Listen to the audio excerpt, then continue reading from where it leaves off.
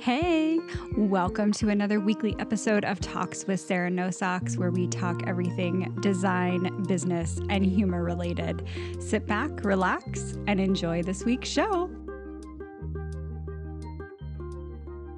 Well, welcome everybody to this week's episode of Talks with Sarah No Socks. I am really excited to have our guest on this week. I am talking with Michael. He has been all over the Twitterverse. If you're in No Code and in the Twitter No Code community, you know who I'm talking about. He's a product manager by day, but he just launched the Lean Side Project, and he has Side Project Stack.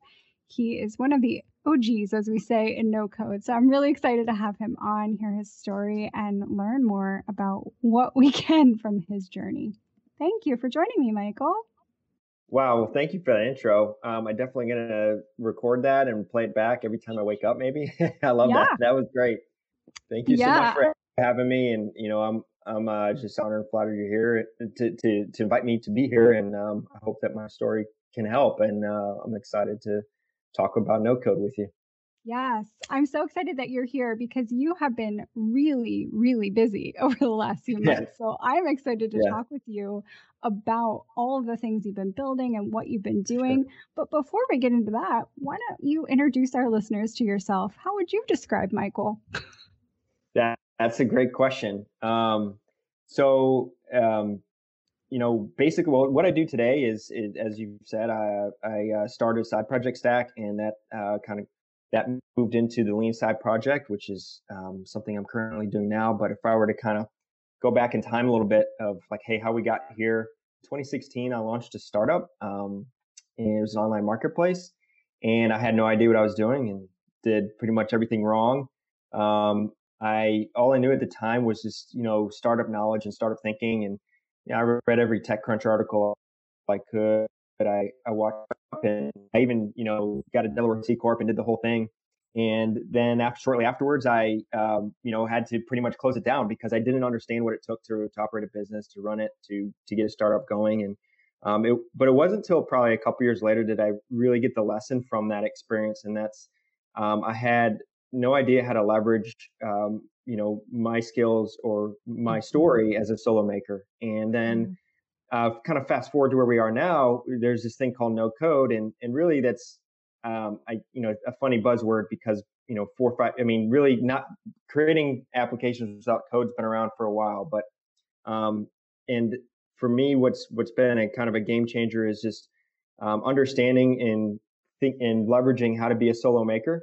While using No Code to do that. And I'm just inspired by so many folks who have different backgrounds and are creating things, creating web applications, who are doctors or who are teachers, who are, in all these different professions. And so I think we're really on the cusp of something great, and just excited about sharing their stories. Yeah. Wonderful. So you have been building for a long time then, since 2016. I think that's amazing. I've had some other guests on who've been longtime builders as well, and there's so much knowledge to be gleaned from that. It's pretty phenomenal how you can take something that a lot of people outside our space would call a failure and just build upon it until you have, more and more success. So talk to us about some of those lessons that you learned and how that's transitioned over into now your Lean Side Project. Yeah, absolutely. So the first thing that comes to mind is there's a quote or a tweet from Justin Kan, founder of Twitch. If you're not familiar with that, that's it was a startup. It was acquired for almost $1 billion by Amazon, and he's pretty legendary in the startup world. And one of the things he said that I think is so important, not just for people or folks who want to do startups, but also side projects, which is first-time founders focus on the product, and second-time founders focus on distribution. And so essentially, to me, what that means is, because distribution can mean a lot of things, but it's how do you get your product in front of people, and then how do they actually get it and use it? And when I was starting out in 2016, the only thing I knew how to do was basically try to create it. And I don't think any of us, I think a lot of us know the notion of you're not supposed to build it, or if you just build it and they will come fallacy. I don't think any of us really intend to do that, but because it is so easy to see how to build something, especially with no code, you just do what you know. And then because startup really are so glorified in our society today, which I get it.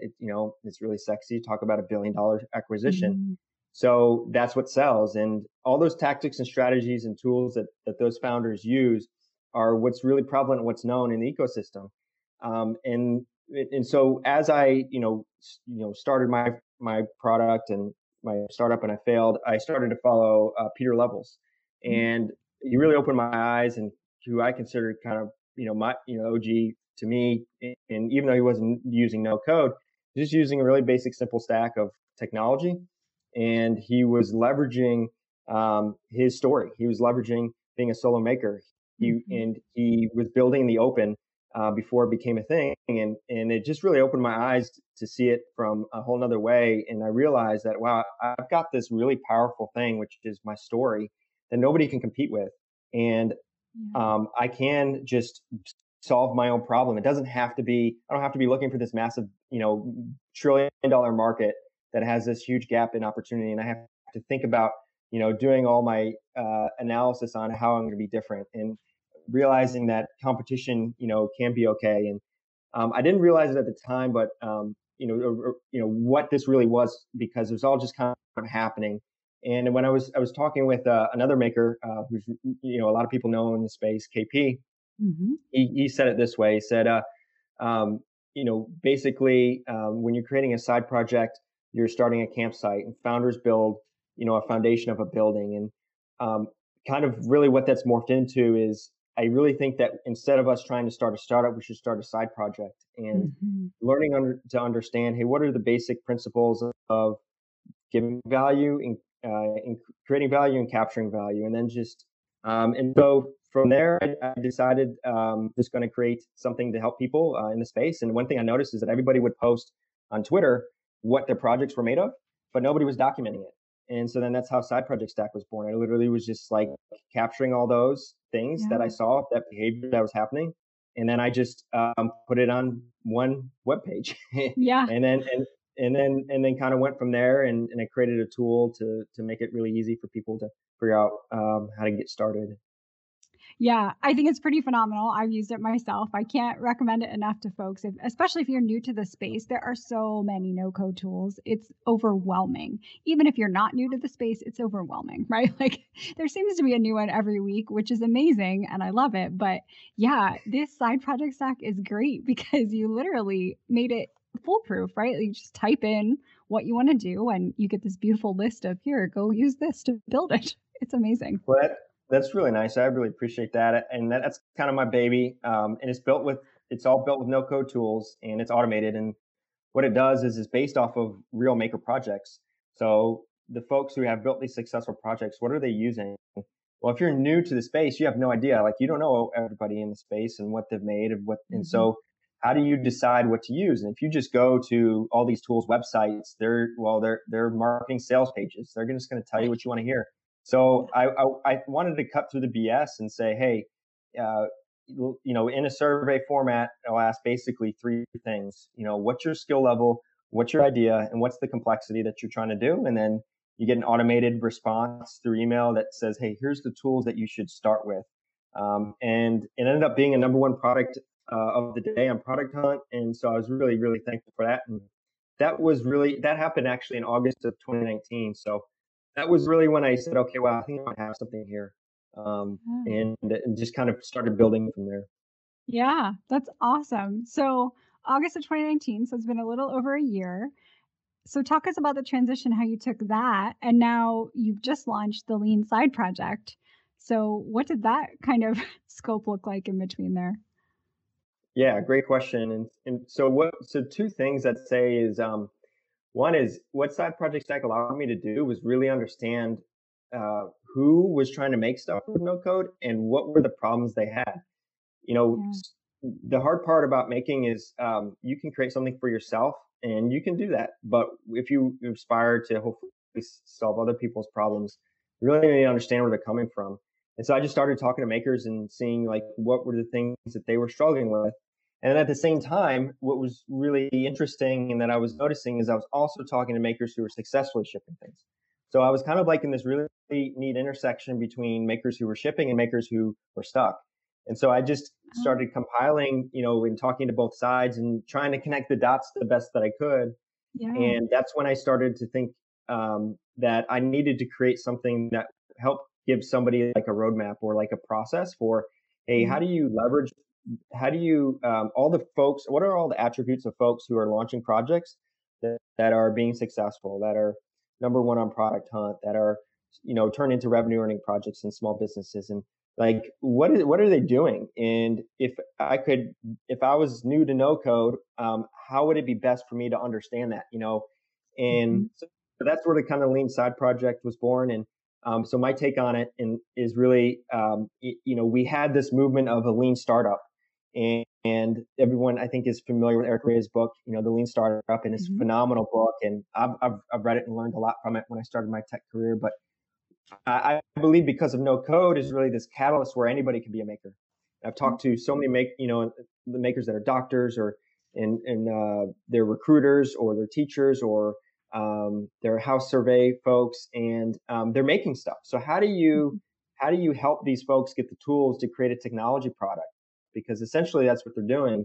And so through that, I discovered that you need to. It is overwhelming, like you said. You need to kind of lay it out in a process. So it's step by step to help them increase the odds of success. And I'm be very careful not to guarantee anything because, right. you're making something.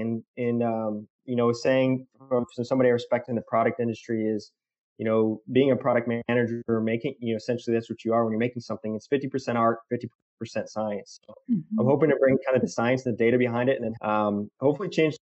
That's what happened to me. When I launched my startup, even though it failed, it launched my tech career, and it's brought me to here. And so Right. I'm hoping that I'll be able to do the same for other folks. Yeah, I think that's amazing what you just touched on there. Um, because you can't guarantee, right? You've set out a playbook, but it's really up to the person to follow through on the plays. It's Right. like, putting somebody on the field and be like, okay, well, run and get the ball. I mean, they're not going to do it unless they don't want to. So I think that's really amazing. I know you're very open and build in public, which I love. And so I've seen some of these comments in the last few days. You've been asking for feedback, and I've seen a couple that were like, hey, where's the guarantee? And it's like, oh, well, Yeah. there is no guarantee. Life is Right. not a guarantee. Yeah. Right. So I love that you Yeah. kind of touched upon that. No, thank you for that feedback. And I'm going to start really ramping up now that I'm still uncovering and coming from out under the pre-order launch. So I'm going to really start ramping up building in the open. Um, and it's tough. Yeah. I had a couple people on Twitter come after me, and, a couple of things didn't meet their expectations, but that's what the book's about actually, is like in my experience, because I've launched several projects and startups, it is so much more detrimental if you wait till you get everything perfect in launch.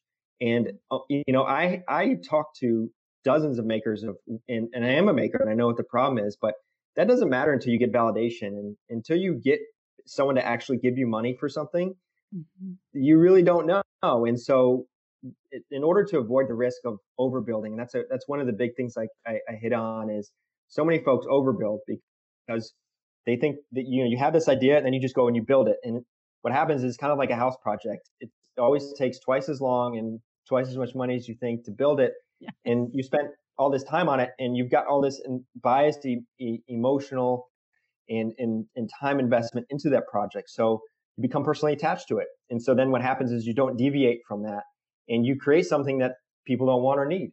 And then, what ends up happening is you become demoralized and just really, really sad because it doesn't take off like you thought it would.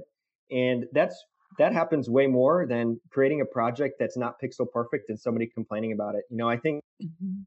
another example that might be helpful to folks is if anybody remembers when Product Hunt launched their app, it was pretty bad, and Ryan got ripped for it, but Mhm. he was adamant of saying, "Well, this is the point." And I respect Ryan a lot. He's helped co-write the book Hooked. He's obviously started Product Hunt, which is incredible. It's a phenomenal story and how he built Iterably, which is when he started Product Hunt. It was a newsletter, and it Right. was it was just strictly, hey, here's some new products, and what he was doing was building his audience, and he was building his product in the simplest way first. And no code actually makes things worse now because now you can make an app without having to write code. And so it's just, you can get in trouble real fast. And, that's the lesson that I'm trying in, I'm trying to use these situations to show like that's okay, but it's so hard to release something into the wild that because it's a reflection of you, Mhm. and when I talk to makers, the best way to get over that is to ship stuff, and Right. it's really hard. But there is a way that I teach. There are some methods I teach in the book where you can launch iteratively without having to really feel like you're putting something out that's super unfinished. How do Yeah. you get validation without building too much, but also with not putting it out there where you feel like you might get beat up a little bit, because that's our fear, and you've got Right. to overcome that fear, and that's part of if you can overcome that fear, and I'm hoping to share the stories and show how you can do that. That will There's nothing that will replace the feeling of confidence knowing that you're building it right. And when you get that validation and you continue to build on it, it's amazing because like compound interest, it just grows and builds, Mhm. and you build something that adds value to people's lives. I just really wish and hope that everyone can feel that because it's an incredible feeling. Yeah, that's amazing. I love that you touched upon that. A lot of my guests have, but everybody in the no code space pretty much shares, I think, the common theme of you have to get in front of people. You Right. have to actually talk about it. You have to share what you're doing because if you don't, you're in a vacuum and you're never going to know. And then you Exactly. will may not have monetary sunk costs, but you're going to have so much time and effort. And Exactly. like you said, you're going to be so invested and attached. If it's a complete flop, well, you're gonna feel terrible because you didn't share it months ago when, maybe people could have given you feedback to help change direction. So I think that's really important and just can't be overstated enough. Yeah. Yeah, you hit the Awesome. nail on the head, and it's hard lesson to learn though, Sarah. Yeah. And it's something that I've had to learn, like when I launched my startup. And but what's great about it is there are things you can do to minimize, putting it out there in the right way, but also like one of the books I have is about launching, and in it I detail. I haven't finished this chapter, but there's like 7 to 10 different types of launches you can do. The launch that I did last Friday was a pre-order page, Hmm. and the product isn't done. I don't have everything out there, but for me, it performed much better than I anticipated. I don't have a massive audience, but I have just enough of an audience where Hmm. I felt like it was comfortable to the time was right to get it out there and grow. But what you can do is kind of flip these things on their head. If you're Right. feeling anxious about your product, or you're not sure, or you don't have a big audience, how can you share it and get any type of response, because you might not have an audience? And so what we can do is we can share this in small iterative ways with a small community of maybe just 5 people, and then that Hmm. 5 people becomes 15 people. And there's things that you can do so you can get the right feedback and continue to build off of that. But then also, one of the things that I teach is sharing what you're learning. um, Yes. we all struggle with this imposter syndrome. I struggle with it. I know everybody does. And the best way that I've experienced to overcome that is, don't act like you're trying to be an expert. Just act like you're trying to share information that you're learning. Yes. Because if you take that approach, then nobody's going to come at you in a negative way, and everyone's going to be like, "Wow, this is helpful. Thank you for sharing." And Hmm. then what'll happen is when you do also ask for help, then people become invested in your product because Right. they've given a little bit of time, even though it's like maybe 2 minutes of mental thought energy to help answer a tweet. That's still an investment on their part. And what it ends up happening is your success becomes their success. Yeah. And that's a huge thing that I don't think we leverage enough. And I think that is something that is understated. When you're out there making and trying to share it when you may not feel comfortable. Yeah, I agree. Talk about community. How did you find the no code community? I know they've been super impactful to you, but how did you kind of manage to build the community space into what it is for you today? That's a great question. When I was it's surprising actually, and it's weird to see things happen before your eyes, and like y- you know, I, I guess a good way to kind of picture the start of this is when I launched in 2019 in August. Side Project Stack was both for code and no code. So I don't think a lot of people know that. Huh? And so the reason why is because I was so unconfident of the space. There wasn't that many people doing, talking about it, that I didn't think it was going to fly by itself. And so Yeah. what I did was, I said, well, there's only a few people talking about no code. There was like Ben Tossell, and there was Right. like KP and Sheriff and like two other people, and that was it. Yeah. And Bram is one Mhm. of the OGs. Tara Reid was been an OG, but she was never active in the community. She's just now starting to realize, wow, like this community took off. And so when I first launched it, it was I had side projects that were made with code, and then with no code. And then what I found that was interesting is all the folks who the projects I listed with code, like all the developers, I didn't get a lot of engagement. But then there's this segment of people that really cared about no code, and so I had an interest for it, and so I had this general curiosity, and I just started sharing like, hey, here's a project, here how it was made, and here are three things I learned.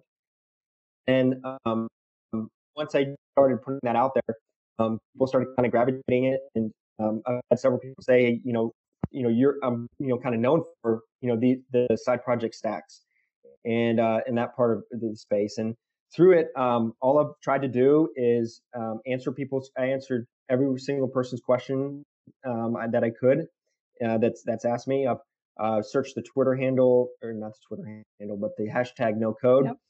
We got to cherish it right now, and it may sound corny, but like when it starts exploding, gets bigger, it's not going to be like this, because the amount of folks that help each other, that communicate and share, it's amazing. And Yeah. what's happened over, and especially since the pandemic has started, is somebody tweeted this out. The number of times that somebody had tweeted about no code has just skyrocketed in the past year. And so I can't explain that, but it just seems like it's just kind of compounding and Mhm. growing. And I just keep on trying to help by helping others first, and then when I've got a project, it's really neat to see people interested in it. Yeah, I think that's so important that you touched on. It's a give first. A lot of people miss that when they're trying to build or invest in their community. They're asking a lot and they're not Right. giving anything. And I think that's one thing that I've seen in no code is that people are so generous with their time and their effort. And as you said, even if it's just 2 minutes, it's still 2 minutes. We're all willing to jump in and be like, hey, I know if I post something and put the hashtag no code, somebody, at least one person is going to jump in and give me an Yeah. answer. And more often than not, it's 10 people. Right. And you have a wealth of knowledge. So, okay, great. I'm going to do the same thing. I do the same search, answer questions that I can. A lot of times in Webflow, because that's my tool that I know the best. But Yeah. I'm starting to learn some of the other ones. Yeah, I just think it's Awesome. phenomenal. I think it's interesting what you touched on too, that the pandemic has really exploded no code. I noticed that as well, but I Yeah. haven't been in the space as long. So, what do you think happened here with the pandemic and the no code community? That's a great question. I don't know what's. I know what a lot of people are working from home now, and I know a lot of people working remotely. And for me, I've got an hour and a half back in my life that I didn't have before, because I traveled to drive to work. And so I think that has something to do with it. I think also too, like, people may be financially hit. Yeah. I mean, I think we've all had maybe some type of financial impact, because you know um, a lot of companies were affected and are still affected. And so I just wonder, is there a much bigger appetite for people who want to make something, just try to start a side business to get a little bit extra income. So I think it's kind of a combination. It's not just one thing, which is kind of, can make sense to me. It's not just one thing; it's a multitude of things. And Yeah. it'll be interesting. Does it continue to build, and does it have enough critical mass to continue to build? So I feel like it is. I mean, like we're seeing like Wired and TechCrunch and a whole Mhm. bunch of folks are, starting to write about it. But I still don't think that a lot of folks understand that it's not mainstream yet. I don't think people realize that. I had like on side project Stack, so I do almost daily Stack reviews, and I've been slacking a little bit because of the lean side project. But I've got a doc. I've talked to a doctor, and I've talked to a surveyor, and a tax accountant and a photographer. And like, to me, that just blows me away. Like that Yeah. these folks are creating software. And so I don't think we're there yet. I think that as far as the ease of use, Mhm. I think it's not far away though, where we will see web app, which your ability to create a web app is as easy as it is to create a website. You Yeah. know, it's still a lot. I think it's still too technical, and but I think that's coming around the corner. Yeah, I agree. And I think what I'm anticipating for kind of the next phase once we're out of the pandemic is the boom that we saw in like 2008, 2009, right after the Yeah, recession ended, and we had this huge boom of amazing startups. And I feel like that yeah, is what's coming, that these tools are going to fuel startups, get their MVP iterated a lot faster. And we're going to see this next wave over the next 10 years of these amazing companies transform out of kind of the no code community. I think Sometimes I think they're not always as scalable as we think they would be without any right, development, right, but some of them right. are. I And, mean, but I think though you touch on a really good point. I wrote a blog post about this. I went back and I researched and looked back at Pinterest.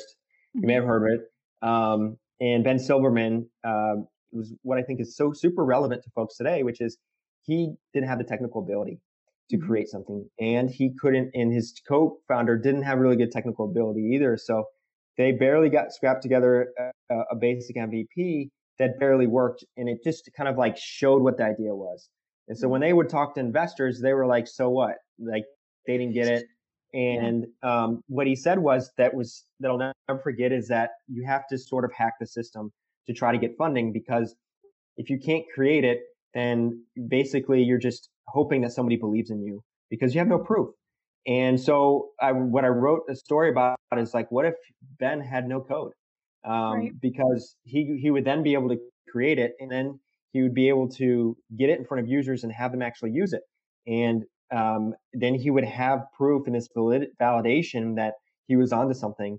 And then Mhm. he would be able to go to an investor and say, "Hey, look at this. Look at these metrics. These people are like sucked into Right. this thing, 3 hours a day, and and absolutely Mhm. love my product." How might that affect his investment, equity stakes, Right. and how might that change? And so obviously, it's nobody's going to create another Pinterest because Pinterest is here and they've won that space.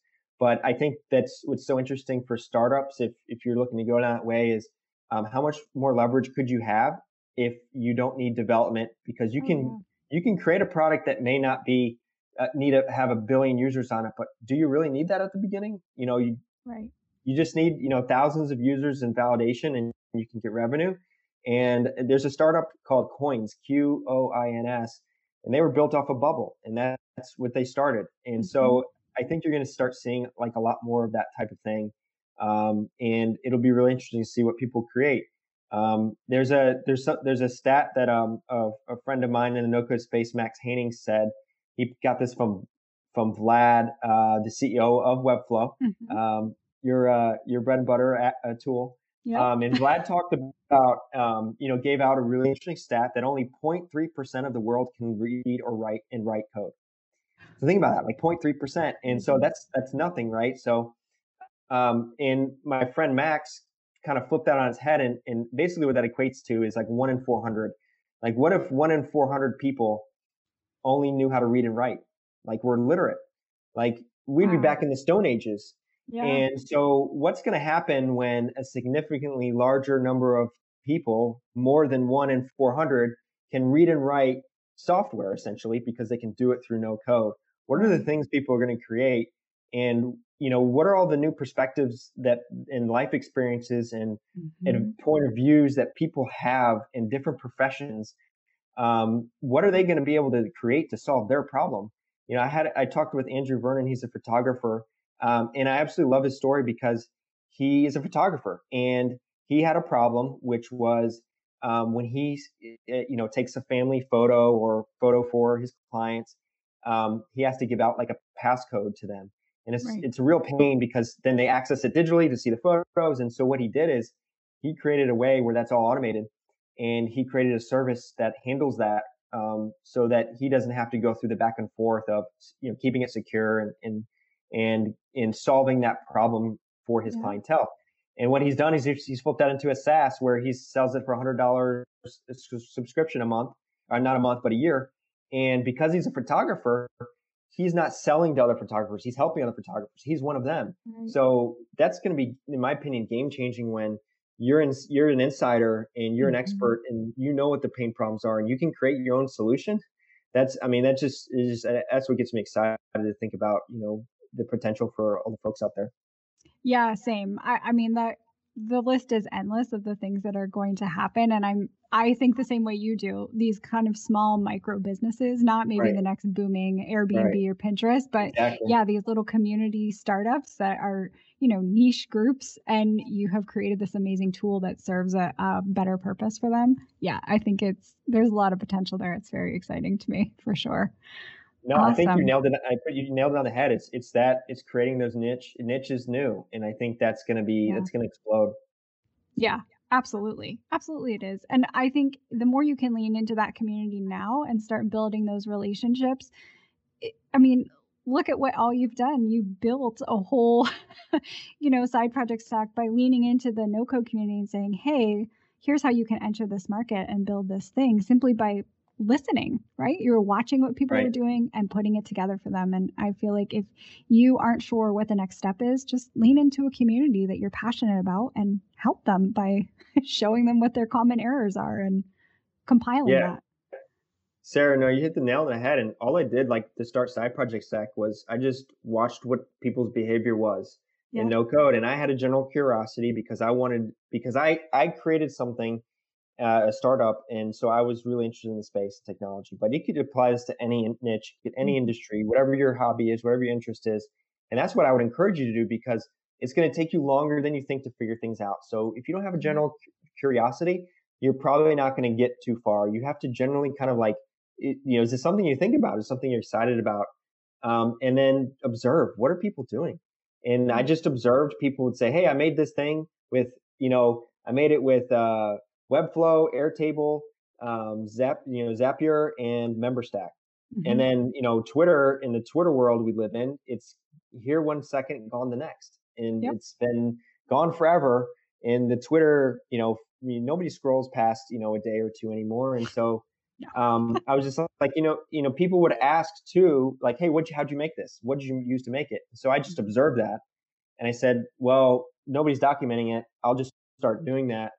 And then I started, and that's my starting point is Right. I didn't like do this crazy market analysis of like, this industry has a massive market gap Mhm. and put together, orders, 5 Cs and or whatever. It's in like you Right. just observe human behavior and where your curiosity is, and then you try to help the community. And I just would Yeah. tweet out, hey, this is what I find interesting. I mean, Ryan Hoover, like when he started, he just was sending by email. He's like, hey, if you're interested in hearing what new tech products have launched, I'll send you an email weekly, what they are. And like, wow, you're doing me a favor, thanks.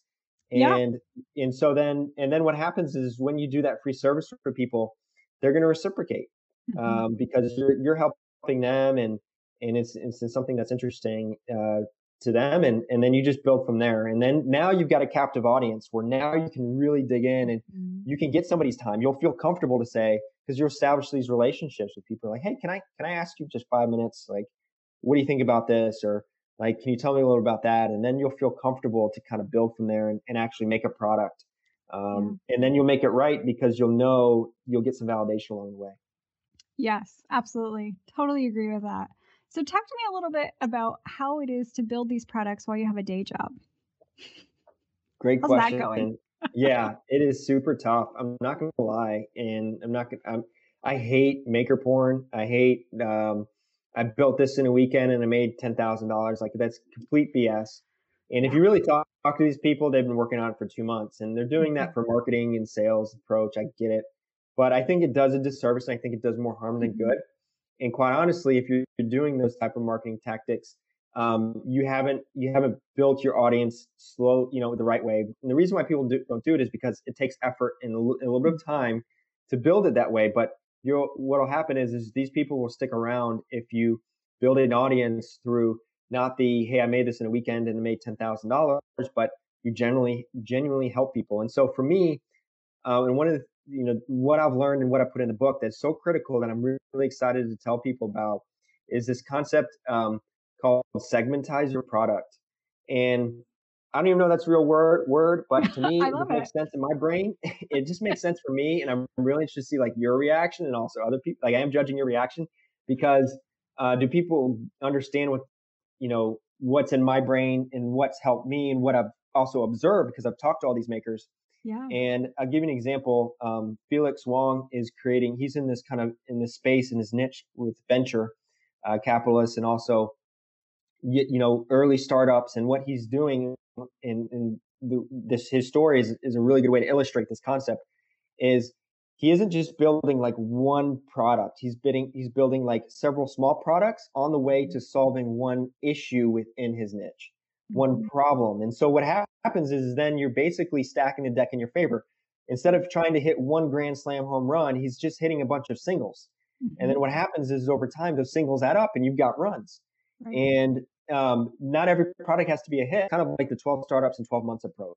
But with Mhm. him, he did it full time, so he had the time to be able to do all those things. But Right. as someone who has a day job, you don't have that time. Right. You can't just quit your job. You're not just making every day. You only have a few hours a day if you're lucky, if you have enough energy, and then every night you're not going to be able to do it at night because you'll be exhausted. So Mhm. how do you set yourself up for success? And if you pick one thing, one area that you're super curious about, that you're super interested about, that you super love, and you notice one and observe one problem, then you just start hitting singles towards that, which are small Mhm. products, and you segmentize your product by like, hey, I might have this big idea that I want to do, but how can I break it down into small chunks? And I I I don't know if you ever heard the saying like, how do you eat an elephant? Yes. Bite at a time. Yep. So it's funny is because I'm on a weekly stand up with some folks across the pond in England, and I said that, and they had like they had no idea what I was talking about. So I thought it was funny. It was like, yeah, this, stupid Americans, we have this saying, and they're like, what are you talking about? And I'm like, let me explain it. So basically, it's like you want to achieve this goal, but you've got to. And what I teach in the book is like principally what's your value you're trying to create, what's the value you're trying to capture, and then what are all the things that you need to do to create that big idea. Because 9 times out of 10 your idea of what that is going to take like 6 months to make, Oh, and yeah. you cannot wait that much time. You don't have that much energy. You'll get burned out, and if you don't know how to make and launch and get validation iteratively, you're going to make it wrong. Right. So, and then you're going to spend 6 months on a nothing burger, and you're going to be Mhm. deflated, and you're going to be sad, and you're going to be depressed. I've done that. I've felt that. I know what that's like. And so I Yeah. don't want people to feel that.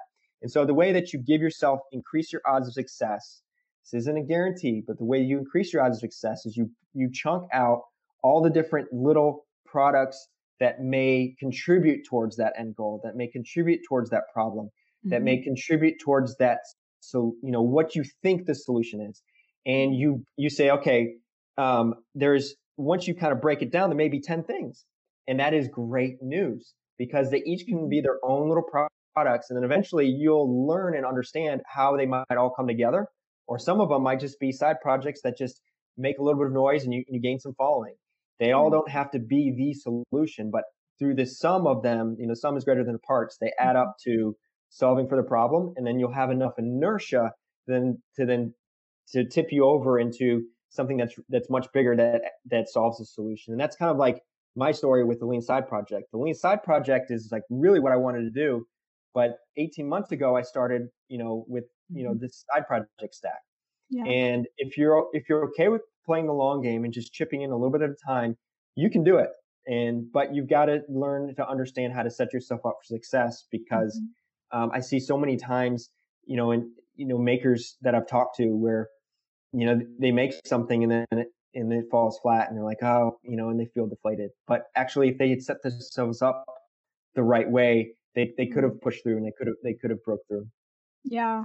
I that's great. It's great advice. And I think too, the one thing I would say to makers who are bummed if something fell short of their expectations is that's okay, Please feel all the feels. That's important not to hold all that in. It's good to have disappointment, but take that and, use it to propel you forward because you have learned so much and Exactly. whatever it is you build, it's just going to push you. As you said, you have that inertia built.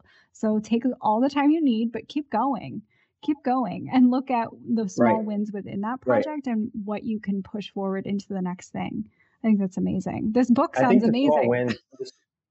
Oh, thanks. But I think you touched on something that's so important that I want to underscore a little bit more, which is the small wins. Like that is so key because it's such a good way to put it. Because if you break your product out into smaller chunks, you then essentially created these mini products that may take 2 to 4 weeks to create. So Mhm. then what happens is then you're not investing 6 months. So 2 to 4 weeks, you try Right, something, it doesn't work out, you don't feel so bad. You're not right. emotionally attached to it. And then you start to objectively look at the problem and instead of pridefully trying to be this startup Mark Zuckerberg or Jack Dorsey genius, that we aspire to be because we have that all in ourselves. We're very prideful in what we make. That's what we do. We do what Mhm. we do because we love to make, we love to create. You've made it for yourself and you've done Right. something for yourself to make your life a little bit easier, or you've gained knowledge, or at the Mhm. very least, what's going to happen is you're going to start building an audience. Which, if you can, there was somebody on Twitter yesterday, and I forget his last name. I think it's Eisenberg. He's in the kind of the VC world, so I try not to pay attention too much to those guys anymore. But he's got some really good advice, and he talked about like if you can build a community, and you'll never not have a job essentially. And Right. I just probably butchered his tweet, but like the thing is like if the key is not to build a product, the key is to build an audience. And Yes. so that's the thing is if you can realize that, then you've already won. Then it's still a success. Your product doesn't even, that's a beautiful thing. Your product doesn't even have to, be success. It's just the act and the process that you go through. And Mhm. then you're essentially just increasing the odds of your next project being a hit and being something that adds value because now you're building this audience and you're building in the public in the right way. And so that way, um, and that's so important because it's going to take longer than you think. It's going to be Mhm. harder than you think. And I'm not here to tell you that it's going to be easy, but I'm here to tell you that if you set yourself up the right way, that you can be successful and that you will figure it out. And it's the most incredible thing that I've experienced, and it can. And I hate the hyperbole, but it can change your life, And Yeah. so I'm really excited for folks to hopefully we're on this cusp of this niche maker movement with no code or whatever. Yeah. I That's great. Such amazing advice. I think people really should tune into. And I think you touched upon something that Mubs, we had him on a few weeks ago. He touched No upon way. the same thing. Wow. Like build for yourself.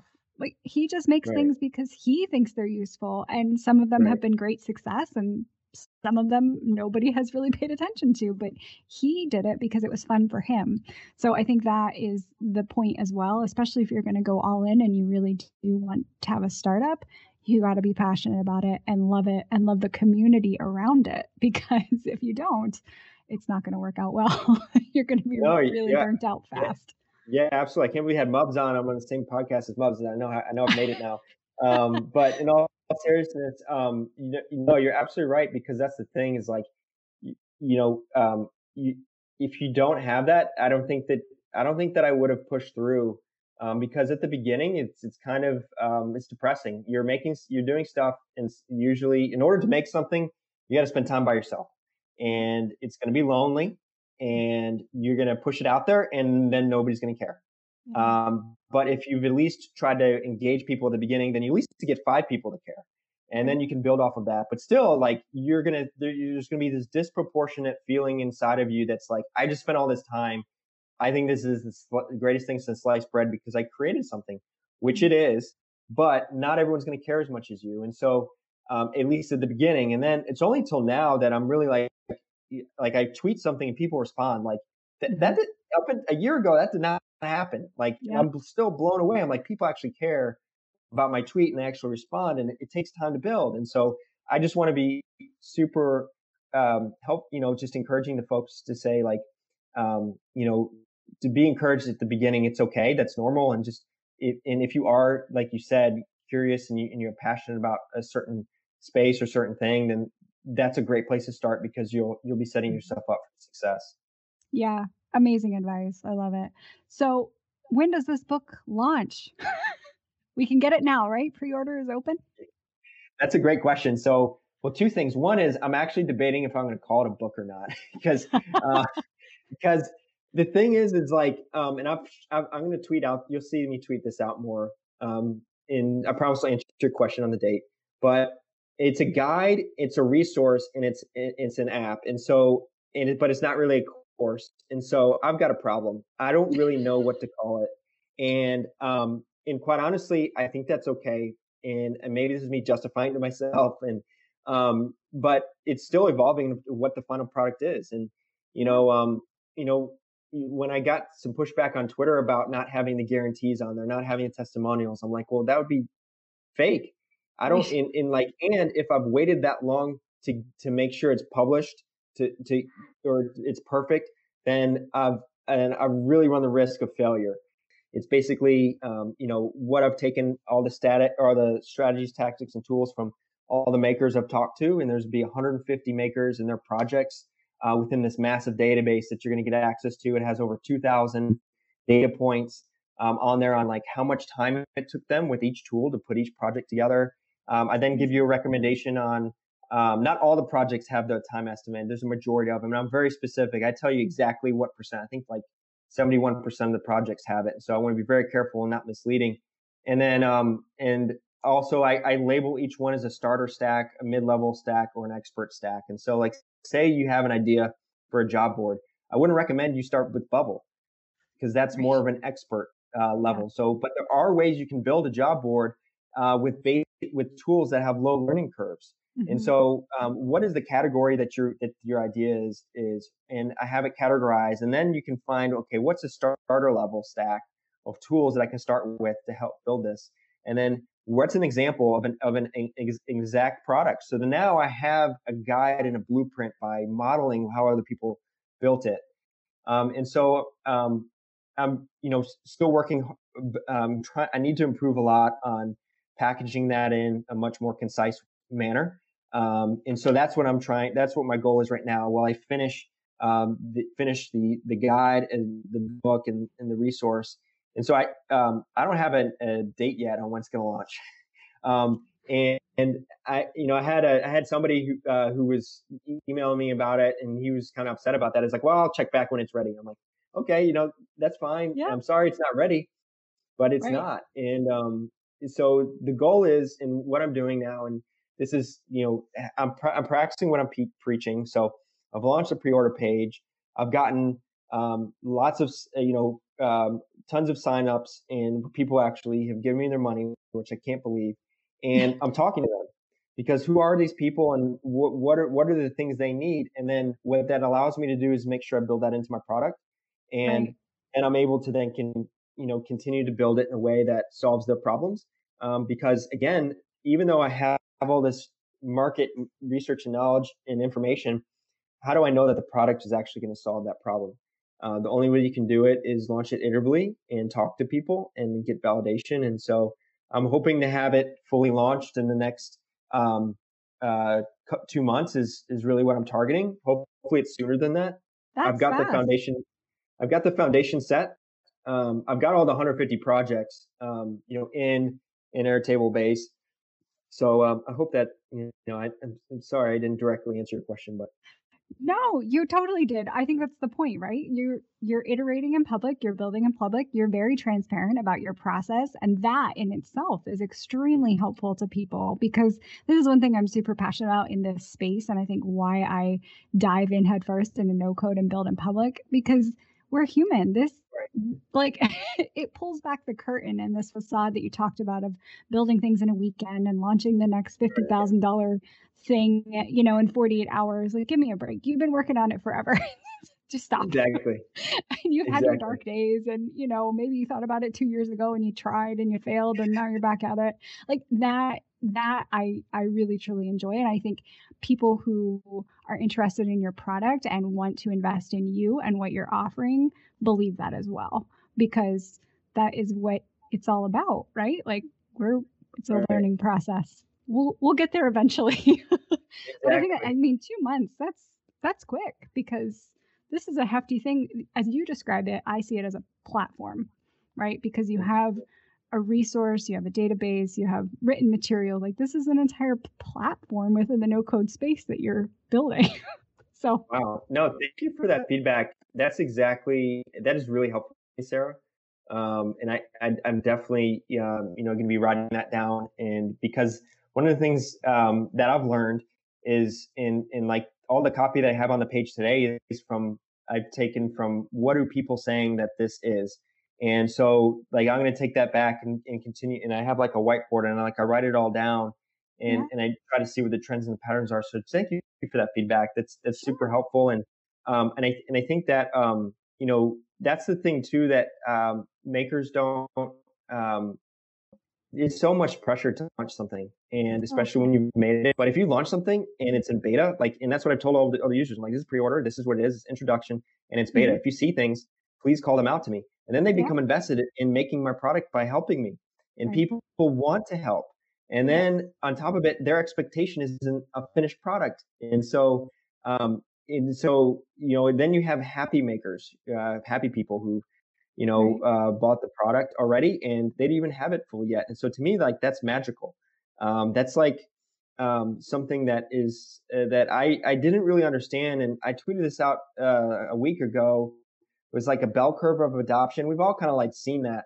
And I think like a common thing that, we all struggle with is we try to make it for everybody Mm-hmm. instead of understanding who are the early adopters. And I think before that is, even an earlier segment, and the name's escaping me at the moment. And so, when we look at a chart like that, we kind of our eyes gloss over, but you have to go find who exactly those people are.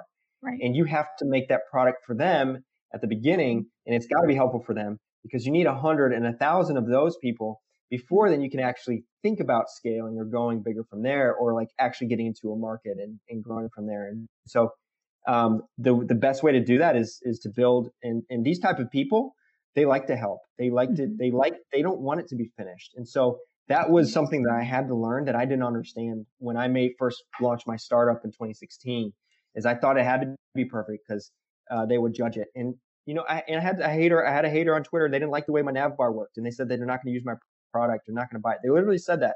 And I said, that's fine. It's Yeah. not for you, and that's Right. okay. I was like, I'm sorry to hear that, and I gave it, and I just tried I tried to listen, I tried to hear them, Mm-hmm. but that's okay. And you say, well, that may scare off other people. I'm like, that's okay. Like, you just have to focus on delivering. If you deliver value for the first 100 people, 1,000 people, the rest will take care of itself. And Yep. you'll never get to that point if you try to make it pixel perfect and you try to make it for everybody. And so that's like a change of your mindset that's hard. That's been hard for me to learn, and Mm-hmm. that's something that I've picked up, and I hope to help educate people with. Yeah, I think that's amazing advice. I know there's a lot of people who still believe that if you're shipping something that isn't 100% done, that's kind of just not okay. And yeah, I'm the same school of thought of you. Like, so what? Who cares? Yeah. Like, there's going to be just as many people that appreciate what's existing today and how that grows as there are people who are like, oh, your nav bar is broken. Okay, well, you could have just told me about it Yeah, instead of exactly. like tearing it. Exactly. I'm Well, the the thing person was, it who's wasn't even sending a broken. DM like, hey, did Yeah, you know this looks a little off? Can I fix exactly. that It's for like, you? you just sent me a DM, like, come on. And well, the thing was, it Right. wasn't even broken. It was an anchor link, and she didn't like the anchor link. She wanted the UX to be different, and I was like, Oh my okay, goodness. I'm not teaching how to be a designer, Hmm. but thank you for that. I'll take a look at it. And it's just funny how some people come across Yeah. on Twitter, and it's Twitter. Yes. That's how you know you've made it. Once you get those haters and you're like, yes, success. That's I was telling another maker that I was like, I can't believe this. They're like, no, man, you got a hater. Like, congrats. I'm like, Yeah. oh man, I guess, but because it's personal. It's your baby, and you Yes. make it, and Yeah. you want to be professional. And so anyway, it's just it's a fun story now. But when you're going through it, you're just like, what do you mean you don't love it? I know. Uh, it's like your Yeah. opinion. It's like, but it's great, and I'm thankful because if people care enough to respond, like that's a great thing. Like Right. it was a very short time ago where Michael Novotny would tweet and nothing would happen. Nobody would care. So I'm like so Yeah. thankful that people respond and engagement. And that's only occurred because I've launched iteratively and small and just given value over time. And that's it. And I've just observed what people do. And I'm just blown away, just the nice things that you've said. And, and I'm really thankful for that. And I appreciate the feedback. It means a lot. Yeah, awesome. Well, I appreciate having you on today. You have given us so much great advice, and I really can't wait to have everybody listen to this episode. You just dropped a lot of great knowledge on us, and I can't wait for the Lean Side Project to launch. We'll look for that. I will be sure to link everything. But in the meantime, how can folks get in touch with you and pre-order?